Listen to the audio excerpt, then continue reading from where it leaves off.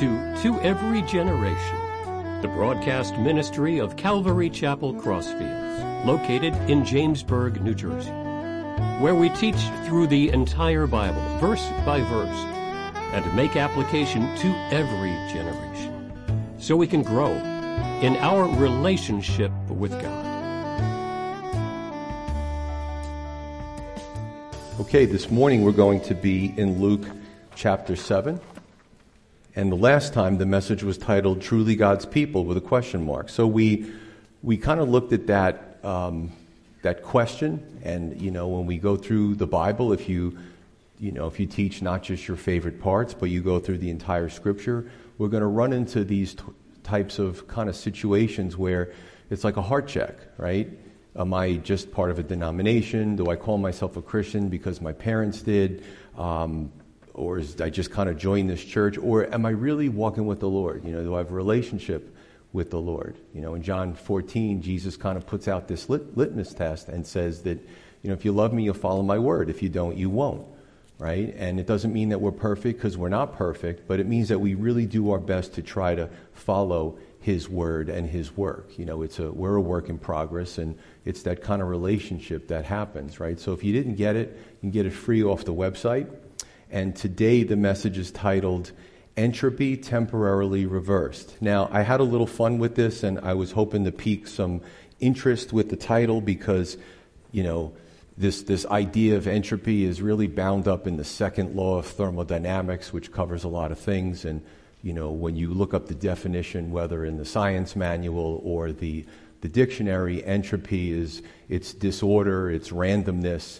It can also be translated as chaos or uncertainty, depending on the application you're using it. So it is a science term. I apologize. We're doing a little science this morning. You can apply it to the physical sciences.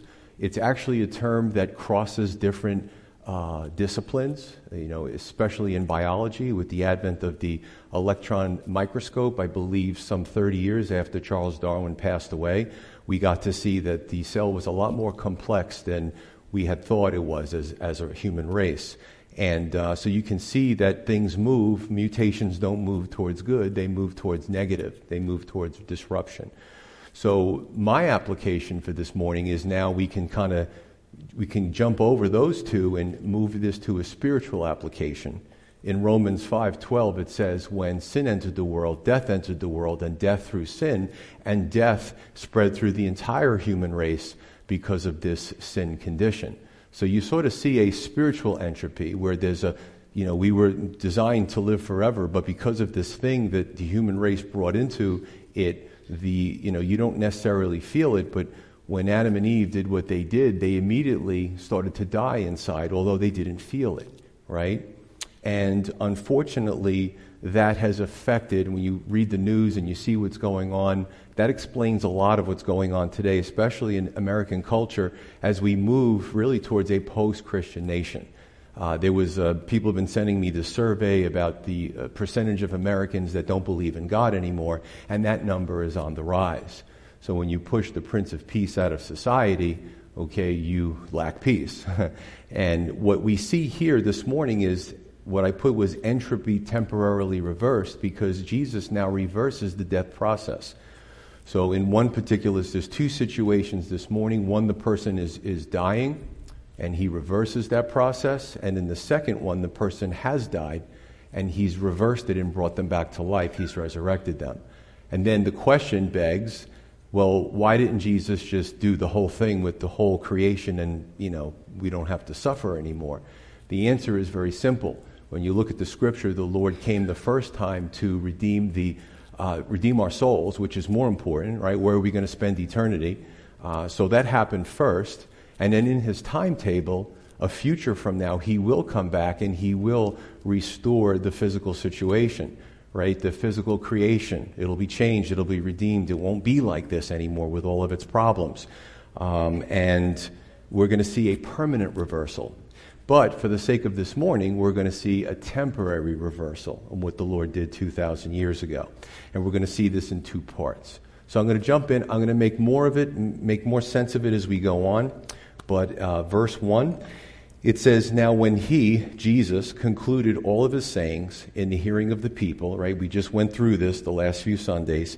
He entered Capernaum, and a certain centurion's servant who was dear to him was sick and ready to die.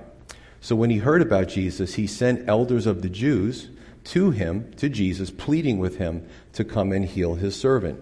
And when they came to Jesus, they begged him earnestly, saying that the one for whom Jesus, should do this for was worthy.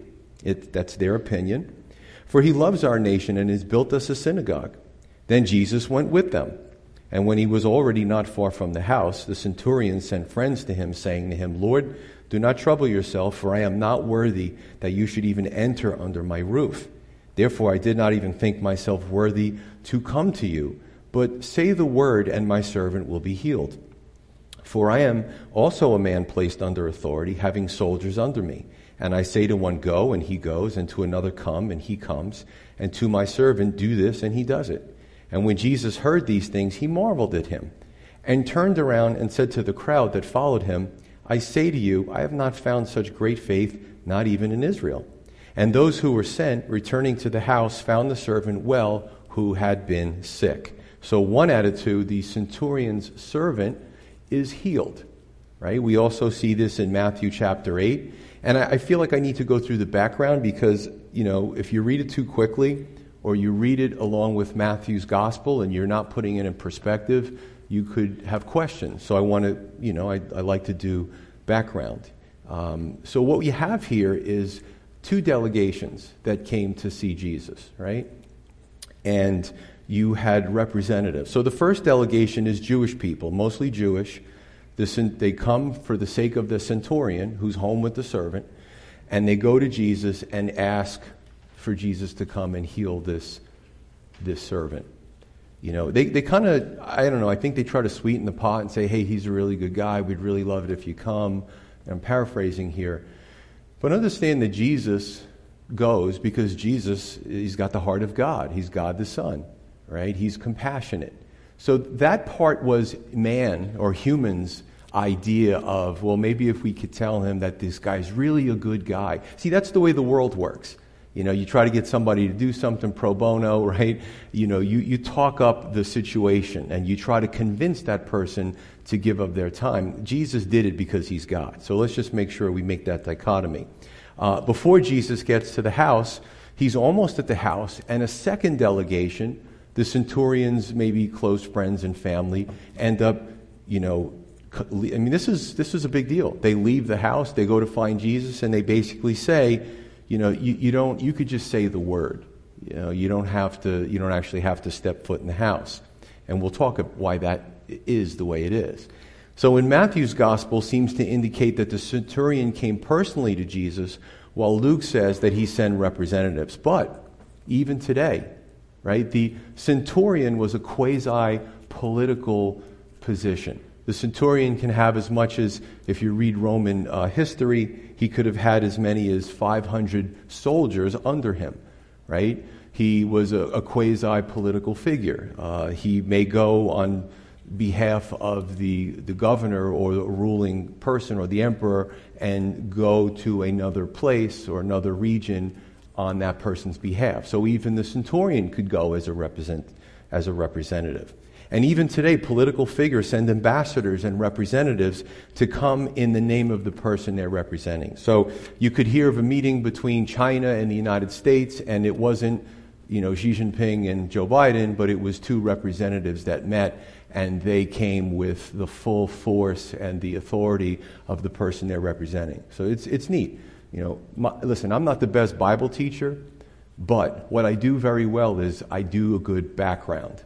And that's why I try to, we're talking about 2,000 years ago, different culture, different empire. So I need to fill in those blanks so we get a full picture of what we're dealing with here. So Matthew gives us the main idea, because that was his concern and why he wrote Matthew's gospel. Luke is a very detail-oriented person, so he gives us more of the details. Understanding those two men understands how these gospels can have little nuances to them. Verse 1 through 3 is a very unusual situation. The centurion, if you look up history, if you have that many soldiers under you and it's a volatile region and the emperor is always sending you to some out region to fight, the different groups, he would have been self-reliant. He would have been tough. He probably would have been prideful, right? And as he did well, he'd work his way up the corporate chain, so to speak, as we say today. But he would get more promotions, more people under him, and more responsibilities, and no doubt more money. However, this one is concerned about his servant's health. Now, let's be real here. When you read Roman history, what the leaders did was wicked. They had slavery. And when they would conquer different regions, they would take the able-bodied men and women and force them into servitude. So this centurion has a slave. And the slave has a health problem. We don't know what it is. If you look up Roman law, you'll find that once the slave, and this is horrible, it's absolutely despicable, right? This pagan government and the rules that they had set forth. But look at how the centurion overcomes that. So the law said that if a slave was no longer useful, they could discard them. They could throw them out, they could have them executed, and there would be no repercussions to the person, to the owner, right? Horrible terms here. However, the centurion bucks the culture and he loves his servant. He loves his servant. Now, the Roman soldier could have said, hey, I had a battle last month and I have a knee injury. Send Jesus to help me out.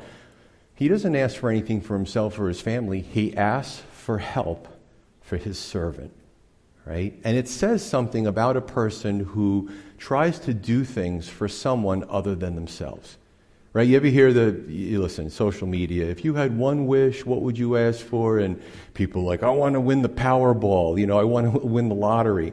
This guy had one, I don't want to say wish, but something he needed to be granted to him. Out of all the things the centurion could have thought of, he's like, I want this guy healed. He's suffering. I care for him. We've developed a bond. And, it's fitting. We celebrate today Father's Day, but we also celebrate Juneteenth, right? Which was a long overdue emancipation for freedom. And, yeah, amen. And in American culture, actually, I'm a big history buff.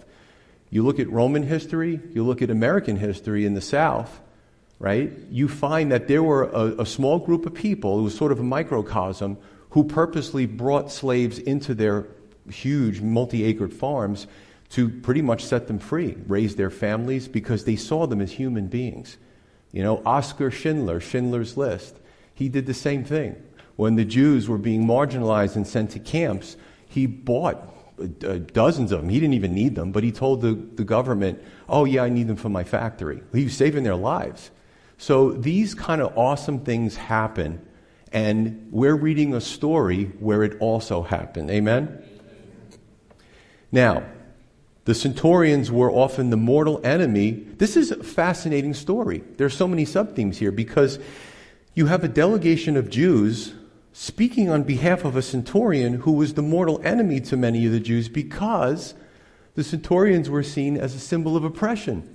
Isn't that amazing? There's so much to this story.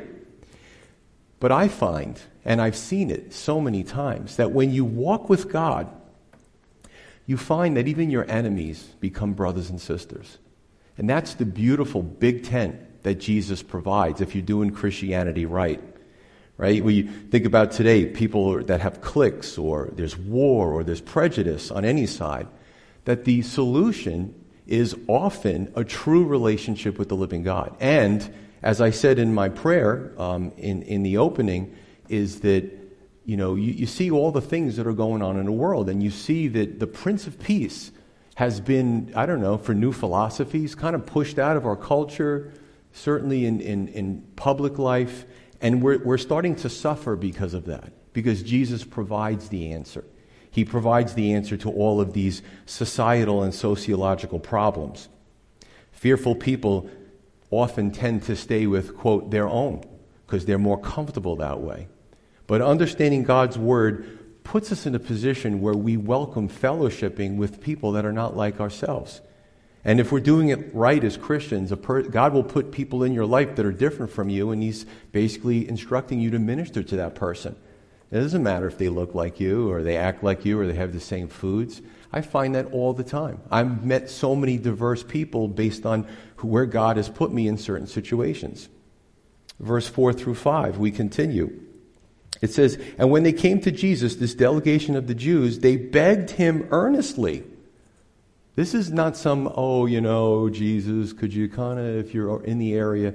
They begged him earnestly, saying that the one for whom he should do this was worthy. Is that the slave? No, because they're describing the centurion. The slave couldn't have done this. For he loves our nation and he has built us a synagogue. So we find that the centurion now, this remarkable man, is also philanthropic. We see all these good qualities in this person. Right? He had the love for God's people at the time, the Jews. He built a synagogue.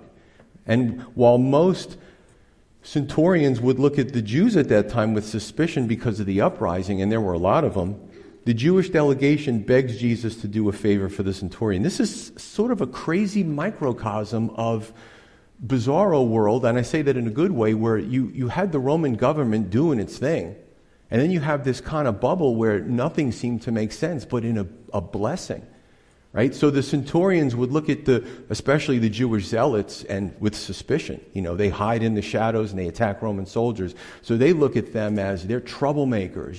These people they're messing with the Pax Romana, and some of the Jewish people would look again at the soldiers and say they're a symbol of oppression. So you see now both sides have suspicion.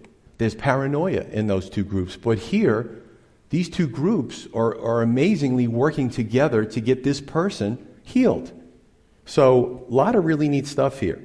Is it possible the centurion became disillusioned with polytheism of the Greco-Roman pantheon, was seeking the one true God? Did he become a believer? I don't have the answer to that. I'd say probably, but I don't know for sure. However, the man was a work in progress, right? We use that sometimes in the church, in Christianity. The person is a work in progress. He's moving in the right direction. He's ripe for the things of God. And that's a blessing. And that's a blessing when we can be a part of that and seeing somebody moving in the right direction, right? We also see that the centurion was humble. The Jewish delegation, arguing on behalf of the centurion, says to Jesus that he's worthy. Actually, only God can determine if someone's worthy or not, but let's go with the account. The Bible records history, whether it's theologically correct or not. This was in their mind. They loved this guy. However, the centurion looked at himself as not worthy. And that's attractive when we see those in power and authority have an attitude of humility. We don't see that much. We don't see it in politics. We don't see it on the world stage. I'm just looking at the fact that Americans are suffering through these price hikes, and some of our politicians have a let them eat cake sort of attitude. Just go buy a Tesla. Well, maybe they'll buy one for me because I know I can't afford one of those things. They're cool cars. But you don't do that to the people you're serving. So here, right, this guy had it right. He didn't look at himself as some great person. So this was impressive. Again, when I meet someone and maybe they walk away and someone goes up to me at a social event and they go, do you know who that was? I'm like, no, who was it? And they tell me that this person had some position in government or whatever. I'm like, wow, what a nice guy, what a nice lady. And I'm like, you're shocked, right? Because it tends to build up pride in those positions. So I've had that blessing before to meet people like that, and I try to be like that. But the greatest example of humility, right, power, under control, or someone who had such incredible power and authority but was humble, is Jesus Christ, right? He's the best example of that. The elderly, the women, the children, the oppressed felt very comfortable coming to Jesus. Even in James 4:6, it says, God resists the proud but gives grace to the humble. Continuing on, verse 6, then Jesus went with them. And when he was already not far from the house, the centurion sent friends to him, saying to him, Lord, do not trouble yourself, for I am not worthy that you should enter under my roof. Therefore, I did not even think myself worthy to come to you, but say the word, and my servant will be healed. More humility, right? The centurion didn't use his power and authority to boss the Jewish people around, to go to Jesus, or try to boss Jesus around and say, you really need to come here. Right? He was completely humble. Maybe he figured, think about this, and again, this is conjecture. Maybe he figured the second delegation went to Jesus, and I love to do this. I love to, read the room, read what's going on at the time. Is it possible that the centurion maybe thought to himself, well, he's a young Jewish rabbi, right? Nobody fully knows about the whole God the Son thing at the time, although he's doing incredible miracles. Maybe the optics are a problem. Maybe if he shows up under my roof, that people will talk and say he defiled themselves by going into the house of a Roman commander. So, and I don't know this. So the centurion gives Jesus sort of an out to heal remotely, right? This is the first Zoom prayer meeting, right? I'm glad you're laughing. I prepared that. Jesus, just say the word. Doesn't matter that you're a mile, half a mile away, but you say the word, and I know he's going to get healed. That's incredibly powerful. Verse 8. So he describes, he sort of is trying to understand Jesus, and he's kind of using his own sort of career as a parallel, although vastly different. For I'm also a man placed under authority, having soldiers under me. I say to one, go, and he goes, and to another, come, and he comes, and to my servant, do this, and he does this. When Jesus heard these things, he marveled at him and turned around and said to the crowd that followed him, I say to you, I have not found such great faith, not even in Israel. Wow. So this centurion has a respect for the sovereignty of God. He also has a profound faith in the things that God can do. And if I could paraphrase what he said to Jesus, I command men. You command everything else in the universe and creation. I'm nothing compared to what you can do. Wow. That's just, it's this the character that the man has. But let's just be very clear.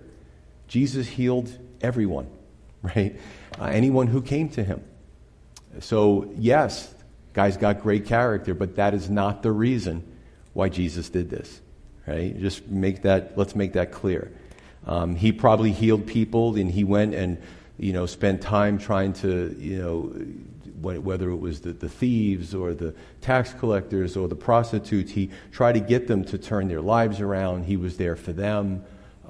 He healed many in that community. So it wasn't based on the person's goodness. It was based on the goodness of Jesus Christ, and that's important to know. Verse 10, the servant is healed. The servant is healed. Now, we have to say, and we have to, look at this and say, well, Jesus did marvel at the man's faith. It was pretty impressive, right? And I love that. And just to kind of give an idea of what is going on here is that, remember I talked about entropy reversed. I kind of talked about that in the opening. When you look at this situation, and we have great medical technology today. We have great trauma centers. But wherever a person was in that process of death, Jesus was able to bring them back. He was able to reverse everything, often just from a word, often remotely. So this is really an impressive miracle when you look at it. And I just want to encourage you, too, is that one day there will be no more death. Revelation 21, 3 through 4 assures us of that. I read that at funerals. There'll be no more death, no more sorrow, no more crying, for the former things have passed away. But that is a future occurrence. When? We don't know. We don't set dates here. But I will tell you that everyone sitting here is suffering from bodily entropy. And you might not feel it when you're in your 20s, but once you start to hit your 50s, 60s, and beyond, you say to yourself, yeah, he's definitely right. Stuff doesn't work like it used to, I still think the way, I still think I could do anything, right? I still have that mindset, but my body tells me pump the brakes. You can't do anything, So we all are suffering from this condition, but the cool thing is that the Lord is going to reverse it. And I will say this as well, is that if you don't know Christ, you're also suffering from spiritual entropy, right? And you really have to consider Christ as your Savior, because He is the key to the afterlife. He's the key to heaven. And it really has to do with that reversal process. And it goes back to Leviticus 17. And, it's a very legal, very, interesting and scientific process as we look at that. Let me just leave you with this, and we'll go to the next one, is that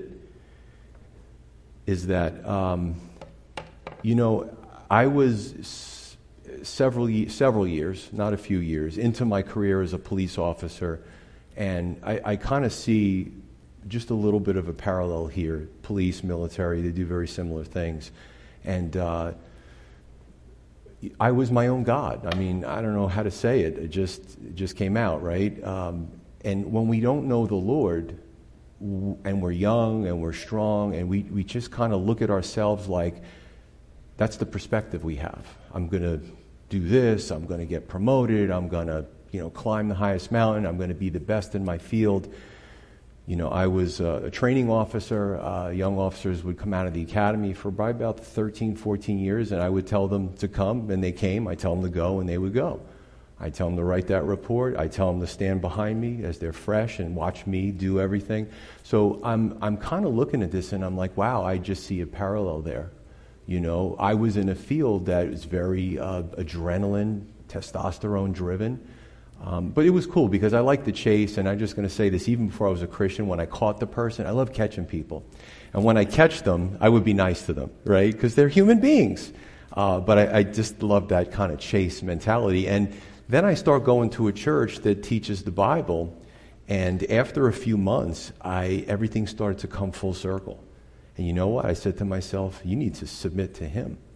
And one day, my wife and I, it was my girlfriend, we were dating at the time, we went forward, and let me tell you something. I would be the first guy through the door of a warrant. I would be the shield guy when we did our patrol-based, emergency response team. I was a sharpshooter. I was good with all that stuff, and fearless. Joe D, give him the shield. I take that level 3A shield, have him go through the door. I tell my wife now all the things I'm saying, but probably didn't tell her all those things while I was at work. But when I went forward to receive Jesus, can I tell you something? I still remember that day. My knees were shaking. I was more nervous to be right here, listening to the pastor lead me to Jesus, that I was so nervous. I remember it, and this was well over more than 25 years ago. I held the stage. I thought I was going to fall down and pass out. I was terrified. But you know what? What I realized was I wasn't it. I wasn't the authority. I submitted. That was a real experience, that Jesus, I needed to submit to Him. If I had to bow my knee and bow my head, I would. So you could see how the heart can totally change, right? No matter, you could be a CEO, and especially if you're in a position of power or authority, sometimes it's harder to make that transition because you wonder what's going to happen after that. Now I have to submit. And when you're in that position, you don't want to submit to anybody. You don't want to be vulnerable. But let me tell you something. It's worth it. It's worth it. I don't know where I would be today if it wasn't for Jesus Christ. So verse 11 says, now it happened the day after that he went to a city called Nain, and many of his disciples went with him, and a large crowd. And when he came near the gate of the city, behold, a dead man was being carried out, the only son of his mother. And she was a widow, and a large crowd from the city was with her. When the Lord saw her, He had compassion on her, and said to her, do not weep. Then He came and touched the open coffin, and those that carried him stood still. And He said, young man, I say to you, arise. And he who was dead sat up and began to speak, and He presented him to his mother. Then fear, that can also be translated respect, but I'm sure there's some fear mixed in with it. Like, what is this, right? We've never seen this before. Came upon all, and they glorified God, saying, a great prophet has risen up among us, and God has visited His people. So too, for this morning's sermon, is a widow's son is resurrected. Now this is unique to Luke's gospel. So again, let me go into some background. Luke was a physician at the time. Certainly medicine in the last 2,000 years has advanced since Dr. Luke was on the scene, but He was, again, very detail-oriented. He was a physician. When there's a sickness, right, and especially this one, none of the gospel writers, this is unique to his gospel. He considered death. What is death? We're in definition mode this morning. Death is the cessation of one or more vital bodily functions necessary to maintain life. How did this son perish? We have no idea. Was it a farming accident? Was it hypovolemia due to a wound? Was it hypoxia? Was it apoptosis? Was it an immune response? Was it cytokinesis? Right? And you start to see things when you're in the field. There's on a cellular level, and then it affects the organs, and then it affects the organism, and the organism eventually perishes. But we don't know. Why am I going into this? Because for 25 years, I saw this stuff, right? I was in trauma rooms. I would work, and it would be maybe a victim of a crime, or a suspect, or someone. There was an accident, and someone got severely injured, and I would have to, as an officer, I have to accompany the ambulance usually we go to Robert Wood Johnson, the trauma center. And I got to see a lot of amazing things, amazing people at work on this person. And once we got to that room and they were all in, they would make me go outside and I could watch through the little window because I wasn't allowed in that room, which is cool. Some people say, Pastor Joe, your perspective on some of this stuff is very unique. But again, this whole morning is just, I just was thinking about my experiences and what I observed. When you watch the trauma room, right, and I'm seeing there's beeps and there's hoses and there's wires and there's LEDs and they're monitoring at the same time when they're working on somebody, blood volume, breathing, brain function, heartbeat, immune system, all at the same time. And they can still lose the patient. I've seen that. And I've seen them bring people back. Right? Jesus, with a few words, without, the defibrillators and all the fancy stuff, without the scalpels, Jesus said a few words, and the boy sat up. Now, back then, they had these sort of open coffins, especially if you weren't wealthy. It would almost be like sort of a wicker, like a basket sort of thing, and the person would be laid out, and they would carry the person. To us it's a little macabre, right? We have a different embalming system, makes the body look presentable. And so it would sort of been a half casket, open, taken to the burial site. There'd be a procedure. There'd be loved ones with that woman. And Jesus says a few words to the deceased. And he gets up. He gets up. Without all the modern equipment. As a first responder, if I would go into a room where somebody a victim was, and I saw rigor mortis or liver mortis, I would know that it's too late. But that wouldn't stop Jesus. Depending on how long, and they would try to bury the dead quickly because of decay and a lot of procedural and cultural reasons. So he could have had rigor, he could have had liver. Right? And if you would see him, all the blood would have pooled, and what you would see would be extremely pale. It was very depressing. Not only did you lose a loved one, but they don't look the same as when they were alive. But as first responders, we would know it's too late, but not for Jesus. Jesus, God the Father, God the Son, God the Holy Spirit in creation spoke everything into existence. Right? When we look at this piece of wood, when we think of our human bodies, when we look at even the invisible air that's in this room, everything is based on an atomic level, right? ATOM, atomic. But where do the atoms come from, right? This is the whole question when people talk about on that end, well, we don't want to believe in God, well, there's a big bang. And then you say, well, where did the elements come from? There's nothingness out in space. Where did those elements come from? He made those elements. So he certainly can organize them and orchestrate them in such a way where somebody who's passed can come back to life. So I guess what I'm trying to say is I'm so impressed by what Jesus did, and being in the community of people that I respect in the emergency services, in the trauma bays and stuff, and they still lose the patients. When I read something like this, I'm like, he's that much more amazing to me. So I'm sorry if I bored you with all the details and stuff, but it's just my personal kind of relationship with the Lord. Verses 11 through 12, there's a contrast of crowds. One is celebratory, and there's this kind of collision course with these two crowds. Jesus, right before this happens, maybe they're talking about the servant who was healed, and that was remarkable, and they're rejoicing. And this funeral procession, and there's a clash of crowds. So one is celebratory, one is mourning. Both are focused on an only son, right? Jesus, his only begotten son. And then we also see the boy, the only son of this mother. Verse 12, it says, the only son of his mother, and she was a widow. So I think we can make an inference that he also was probably the only child. Now this mother has to bury him. Back then, if a dad died, the oldest child, especially the son, was tasked to care for his mother. He would often take his mom into his home, care for her needs physically, emotionally, financially. But here he's deceased. It's a desperate situation. Now, not only is she grieving her son, but I think we could probably say that it's reasonable to assume that she might be asking herself, when all these people leave and he's buried, what am I going to do now? Where am I going to live? How am I going to make it? See, the Roman Empire at the time provided some things, usually for entertainment. It was sort of free from the government.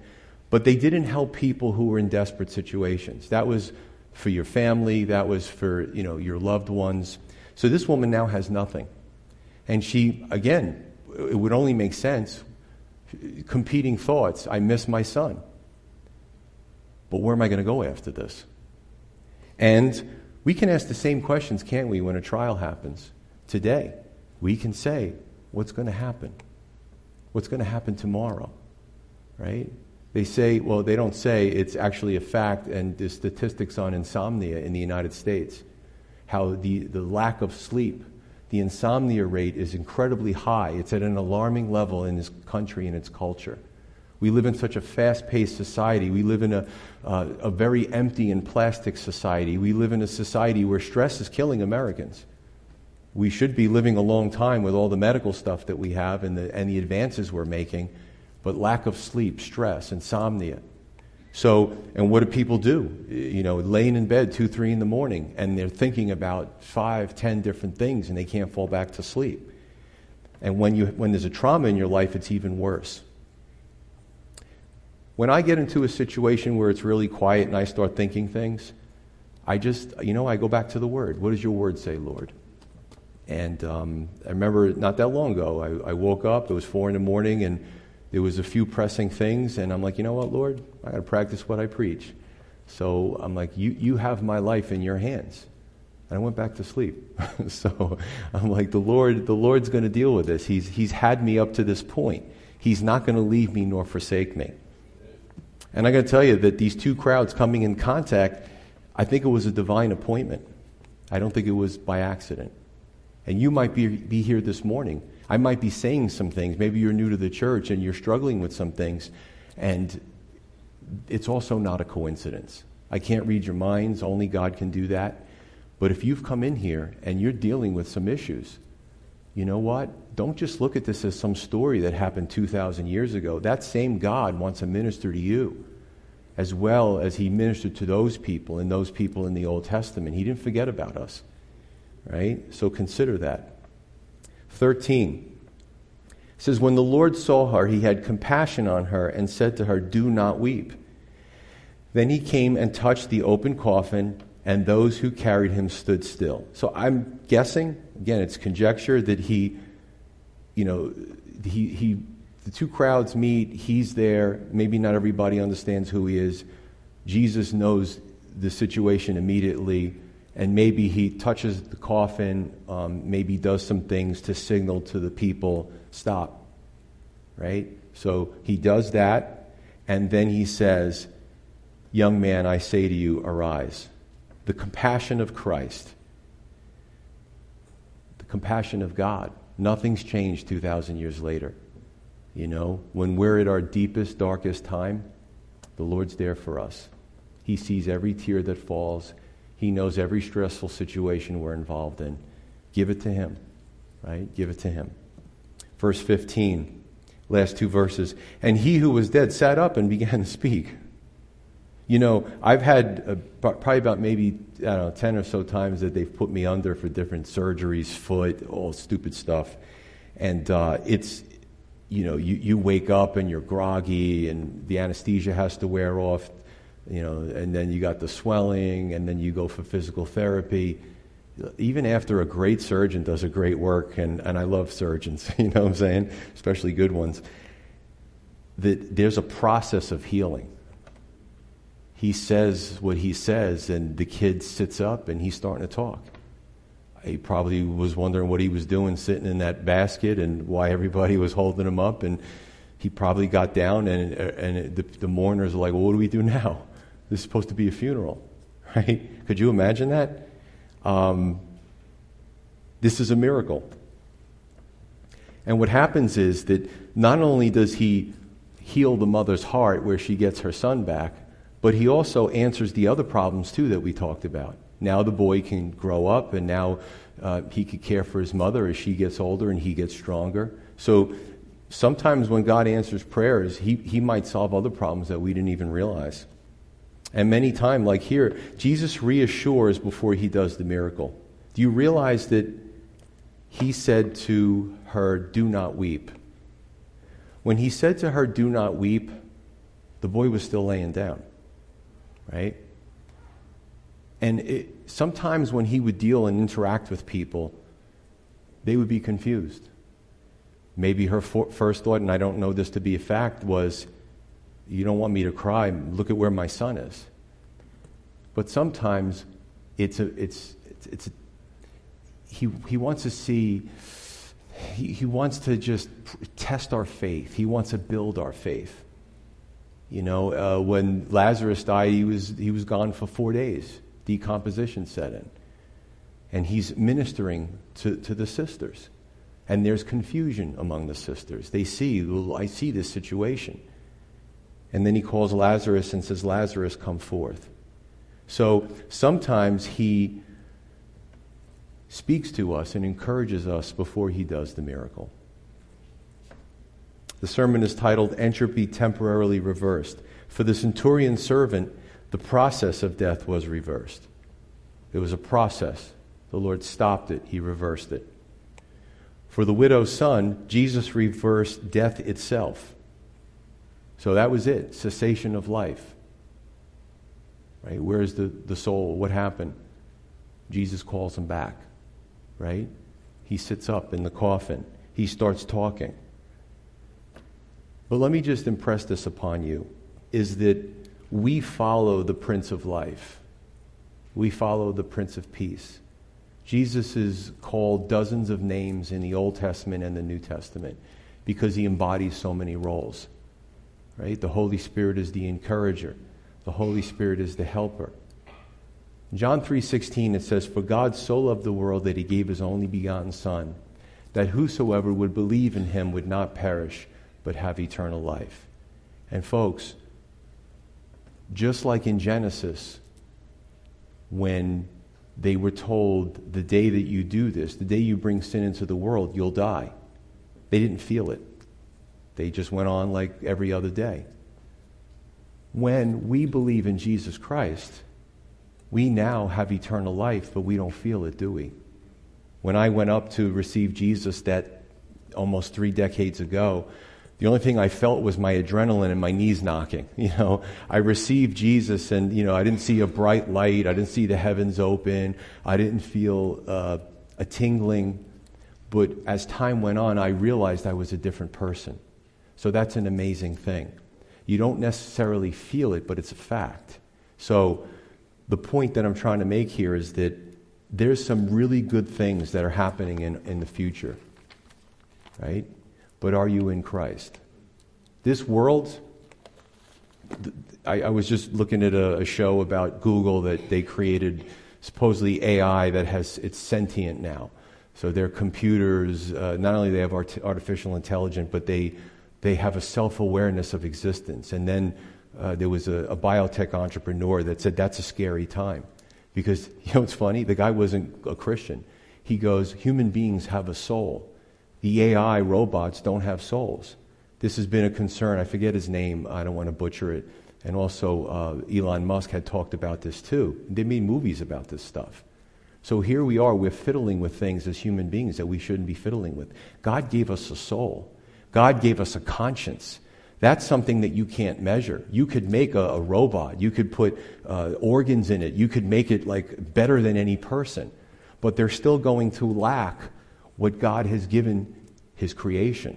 So folks, I want to encourage you is that the world is going into a dark place, spiritually dark place. But Christ is the light. And He wants as many people to come on board with Him as possible. Because in the end, there will be a reckoning.